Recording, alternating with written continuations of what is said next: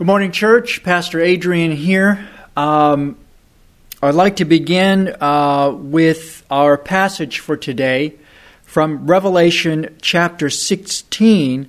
And as I said last week, we are going through the plagues in Revelation chapter 15 and 16. But today we will not look at the entire chapter. We'll only read through the first 5 plagues here in Revelation chapter 16. And then next week I'll finish up on Revelation chapter 16. Reading here, Revelation chapter 16, verses 1 through 11. And it reads, "Then I heard a loud voice from the temple saying to the 7 angels, 'Go and pour out the bowls of the wrath of God on the earth.' So the first went and poured out his bowl upon the earth. And a foul and loathsome sore came upon the men who had the mark of the beast and those who worship his image. Then the second angel poured out his bowl on the sea, and it became blood as of a dead man, and every living creature in the sea died. Then the third angel poured out his bowl on the rivers and springs of water, and they became blood. And I heard the angel of the waters saying, 'You are righteous, O Lord, the one who is and who was and who is to be, because you have judged these things, for they have shed the blood of saints and prophets, and you have given them blood to drink, for it is their just due.' And I heard another from the altar saying, 'Even so, Lord God Almighty, true and righteous are your judgments.'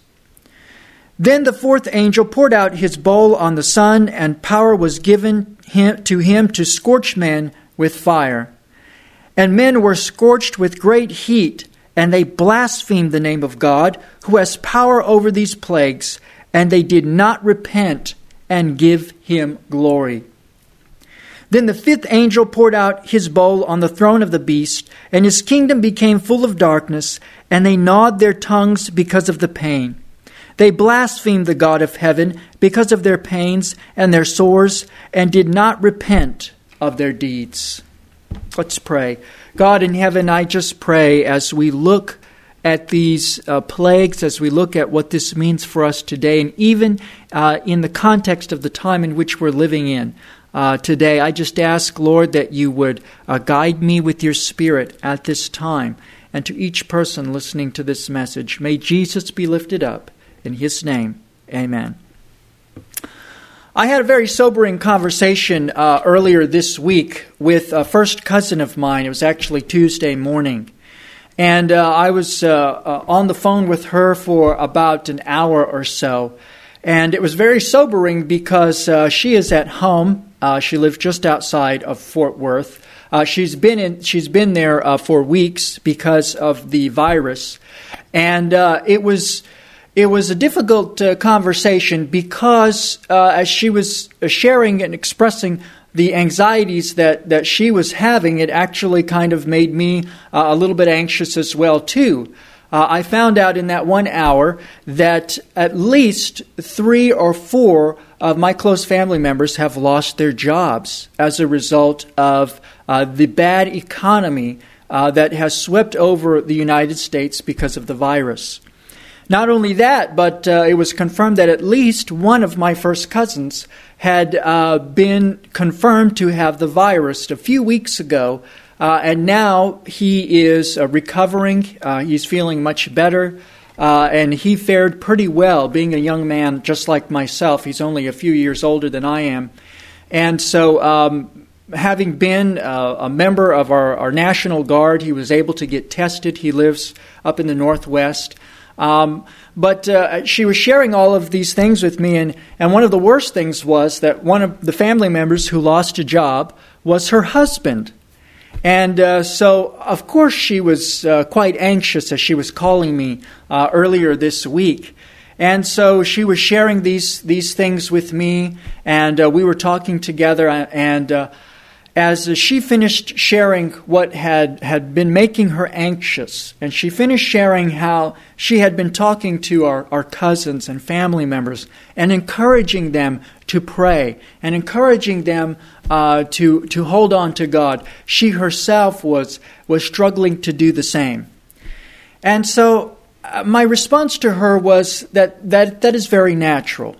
You know, when all of these things hit people at once and we look around and we experience, even in our own households, the trials that people are going through right now, of course, who would not, at least initially, be worried about some of these things? But I say that she kind of caught me at a bad time, but not really. Looking back now, had I not been studying Revelation chapter 16, I don't know if my response would have been the same to her as it was this last Tuesday. But I had already begun studying. I had already begun preparing my message on Monday here in Revelation chapter 16 about the plagues. And so I simply said to her, initially at least, I said, listen, it's okay to feel that way. But it's very important to know that this is a very important time for us as Christians. This is a very important time that God, in His mercy, is trying to wake up the world. And I told her that, things are going to happen very soon on this earth. Things that are going to happen that are going to be so much worse than what we're experiencing today, isn't it? And I had the 7 last plagues in the back of my mind, and I wasn't specifically talking to her about that, but I had it in my mind, and I was telling her, listen, things are going to get so bad at the end of time, and it's going to be so difficult. It's going to make this COVID-19, a whole pandemic, an economic crisis, look like a walk in the park. Now, normally this may not have been my response, and normally that may not have been your response. I mean, after all, she's calling her pastor cousin to ask for encouragement and hope. And so I went on to tell her that God is preparing us for the things to come in advance. And we can rest assured that if we can make it through these trials that we are experiencing today, and if we allow God to shape and mold our character, if we confess to Him the internal struggles that we are feeling as well as the external struggles that we are experiencing, if we can allow God to do that today, then we can be rest assured that He will bring us through whatever comes in the future. And so I expounded on this a little bit more to her, and I reassured her that God was with her, that God was with our family, that God knew what was happening, and that this too, this episode that this world and our nation is going through, it will pass. And with those words, she was much more reassured. But she went on to tell me, Adrian, as you started to tell me how things were going to get worse, and you talked a little bit about the book of Revelation and how the Bible prophecy tells us that things are going to be bad. She said, initially I didn't want to hear it.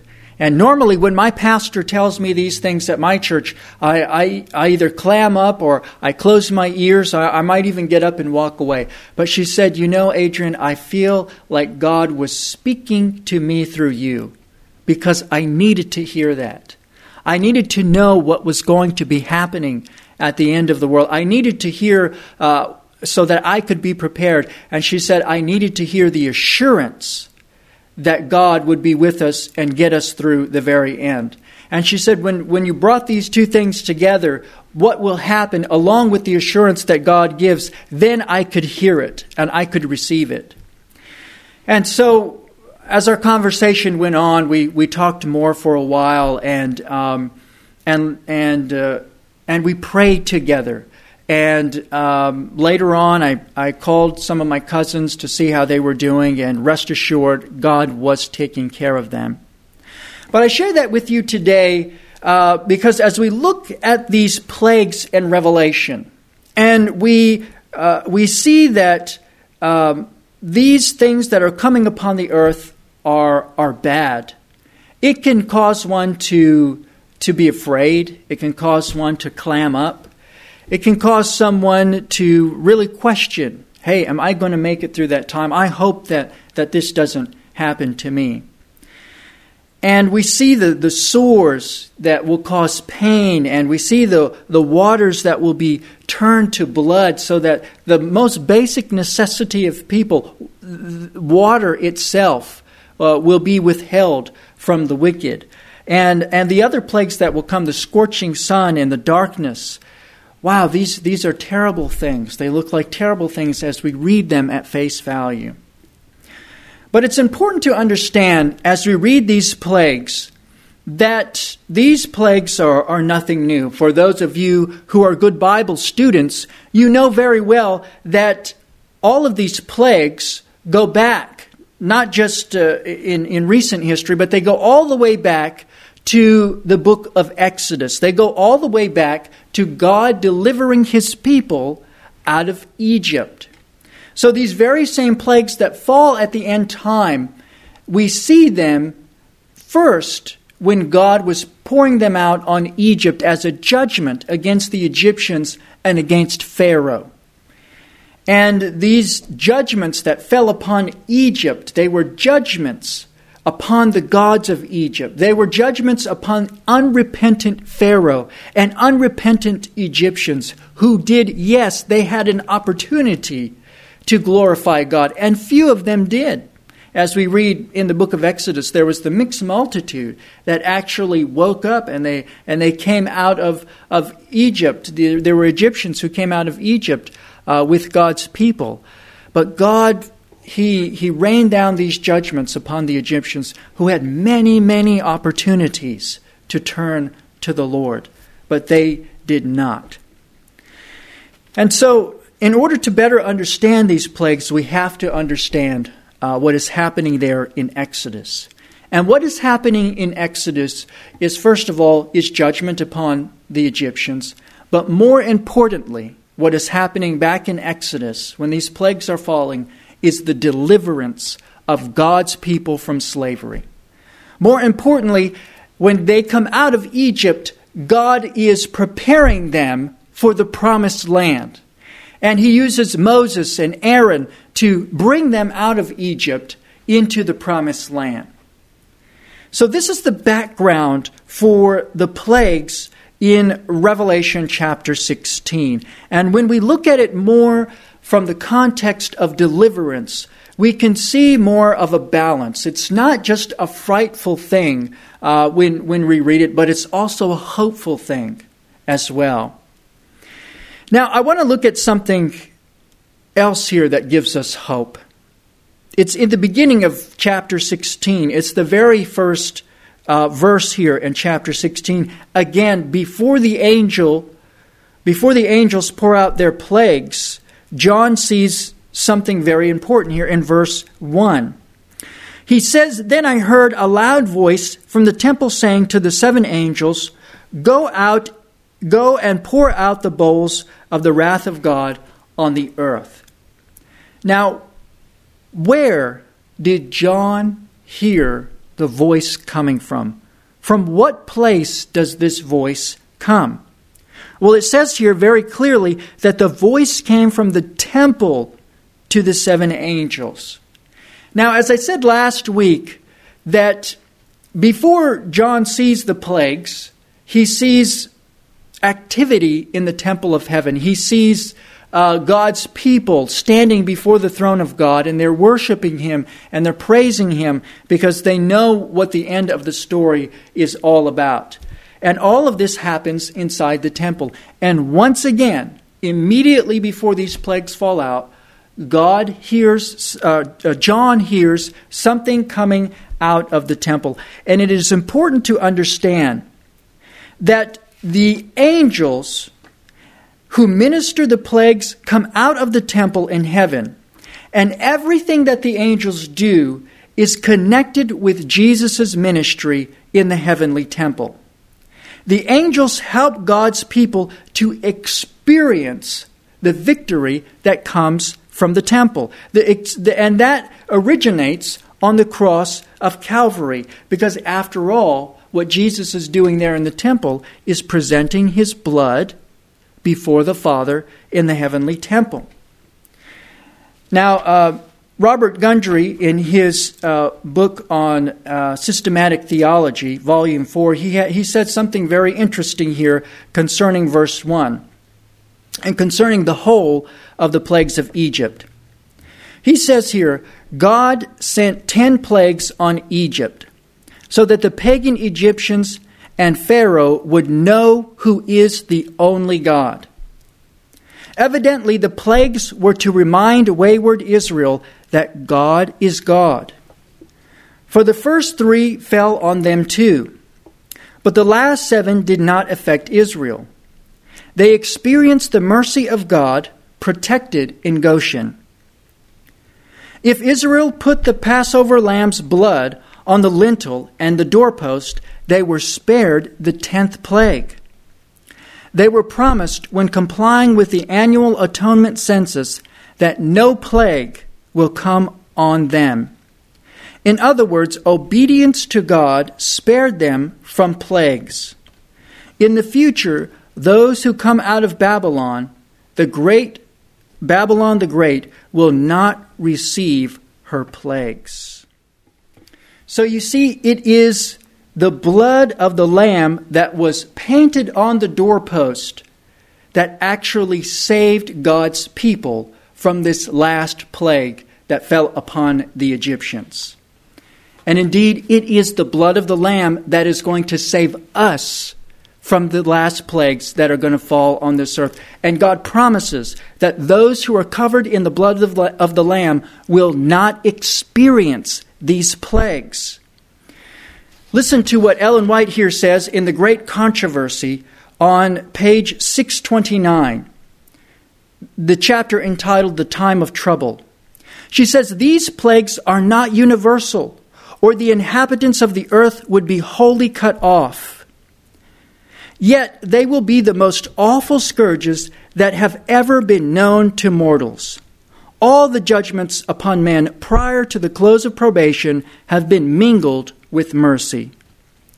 The pleading blood of Christ has shielded the sinner from receiving the full measure of his guilt, but in the final judgment, wrath is poured out, unmixed with mercy."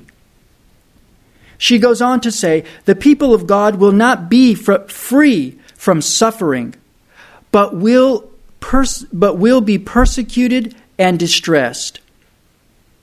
While they endure privation and suffer for want of food, they will not be left to perish. That God who cared for Elijah will not pass by one of his self-sacrificing children. He who numbers the hairs of his head will care for them, and in time of famine they shall be satisfied. While the wicked are dying from hunger and pestilence, angels will shield the righteous and supply all of their wants. Church, I hope and pray that you are gathering up these promises today, that you are gathering up the promises of God so that they will help you to endure at the very end of time, because it is going to be bad. And something else that is important for us to understand, in understanding the severity of these plagues that will be falling upon the earth at the end of time, is that it shows us something very important about the character of God.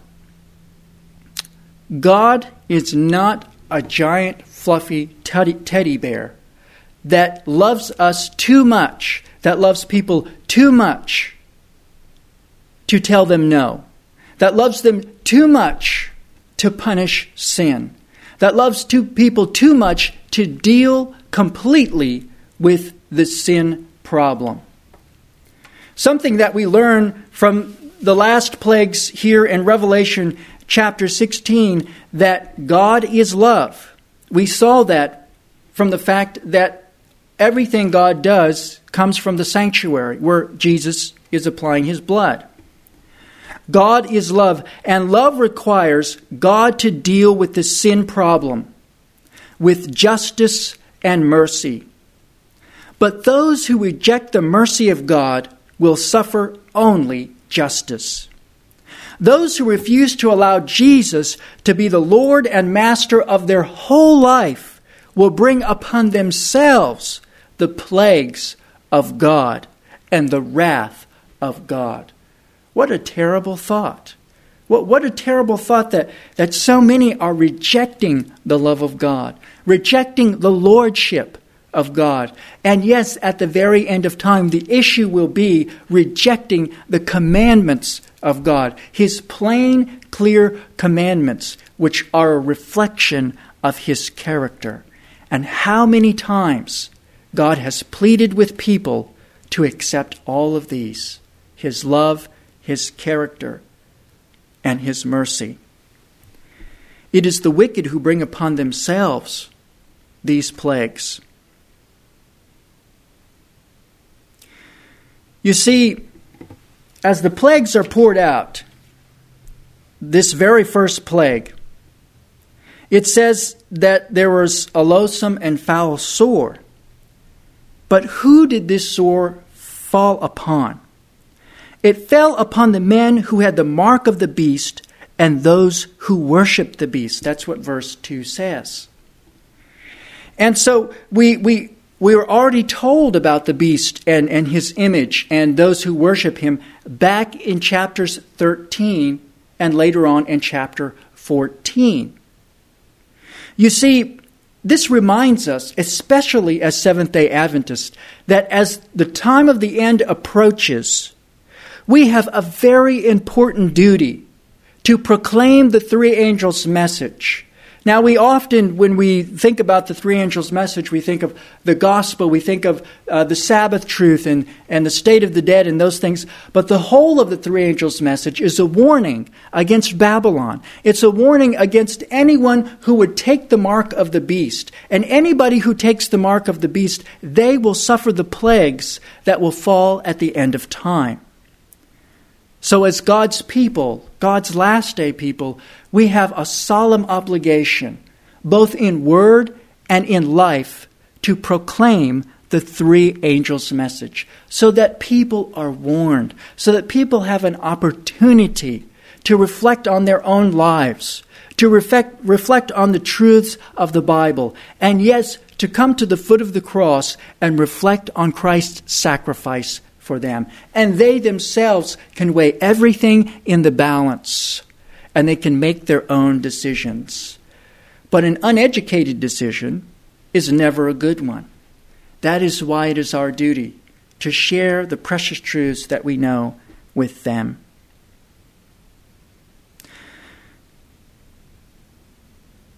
So God gives us this solemn obligation.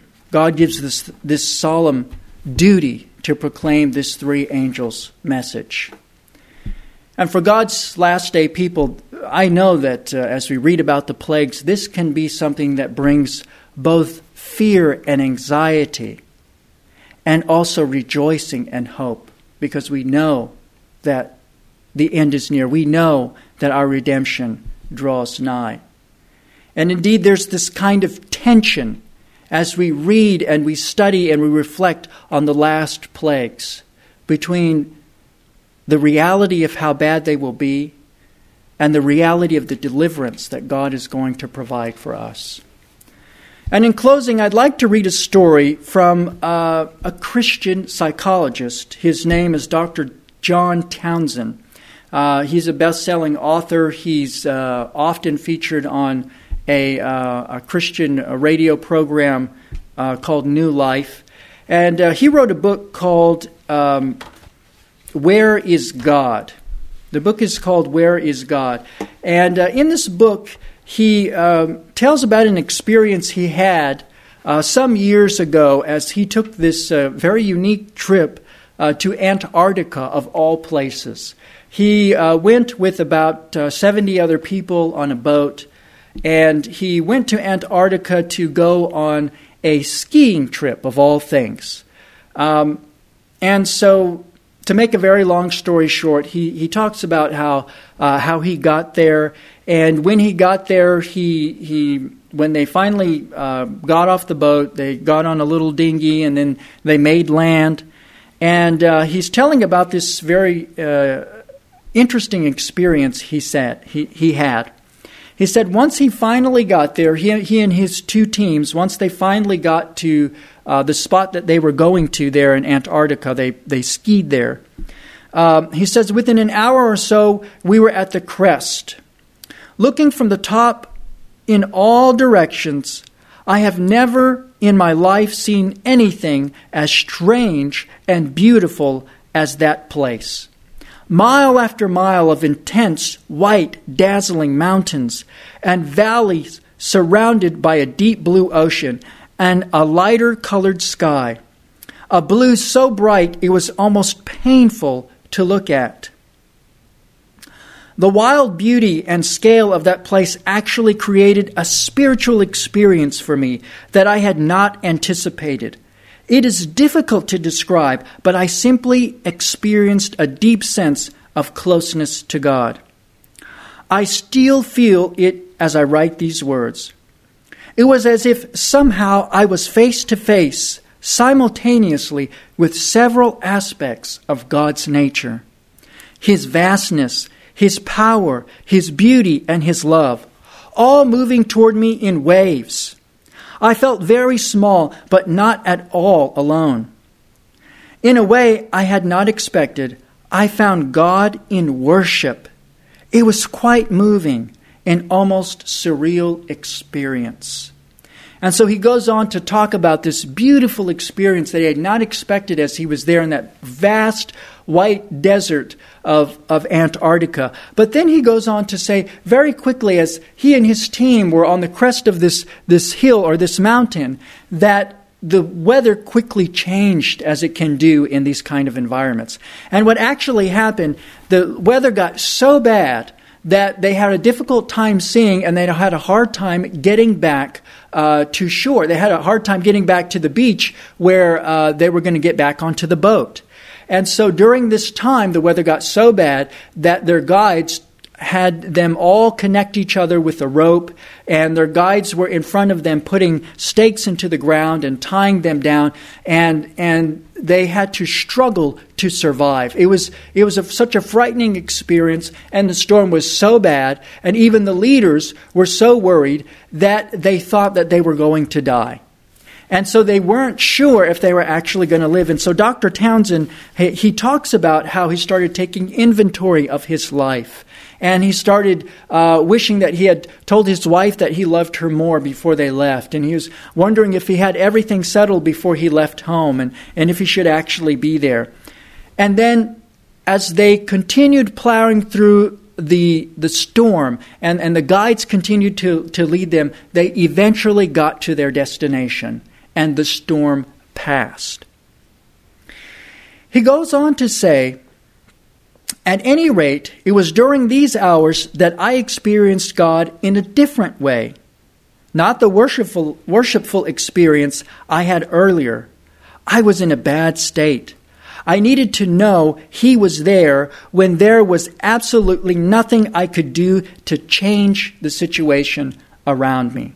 And some of you today might feel that way. There's nothing that you can do to change the situation around you. And you're just waiting for God to show up, to speak, to know that He is there. And I want to tell you today that He is. God is there. I needed to know what He was doing for me right then. I didn't know what was going on around me, and I needed to know that I was going to be okay. It was the "where are you? I need help" prayer. And though it is hard to describe, He answered. While I was thinking about my life and what was going to happen to me, in a few minutes I began to feel peace inside. I calmed down. My fear began to resolve. I experienced a sense that things would be okay. It wasn't that I was getting some sort of assurance that I would survive that day. Actually, I had no sense, one way or the other, of whether I would survive or not. It was simply that He was with me and I was going to be all right. Though very different than my experience a few hours earlier, this encounter with God was no less profound. I end with that story today because as I read Revelation chapter 16, I see the same thing. This same experience of the pouring out of the plagues and the time of trouble that will come upon God's people has two different effects. For those who have rejected God, it will be a time of great fear and uncertainty. And it will be a time where those who blaspheme God, they will simply be lost. It will be this terrible experience. But the same experience where God's judgments are poured out is an experience where God's people are deepening their faith. They are deepening and they're settling in their minds who God is. They are settling in their minds the love of God for them. They are settling in their minds that they can trust God so much that they would rather obey Him to the death than disobey Him so that they could live temporarily. It's the same experience that has two different effects. What an incredible thing. What an amazing thing. I'd like to read something here from Ellen White in closing about how these trials deepen our faith. The people of God must drink of the cup and be baptized with the baptism. The very delay, so painful to them, is the best answer to their petitions. As they endeavor to wait trustingly for the Lord to work, they are led to exercise faith, hope, and patience, which have been too little exercised during their religious experience. She goes on to say, the end will come more quickly than men expected. Church, we are experiencing something today in this world and in our lives that tells us that the end is coming quickly. Are you ready? I hope that you are. I pray that you are. And I pray that this time that we're going through right now is something that builds your faith and not tears it down, because the end is coming very soon. And I hope and pray again simply that you're taking the promises of God and that you're gathering them up and you're storing them for that end time, knowing that God will be with us to the very end. May God bless you, and happy Sabbath.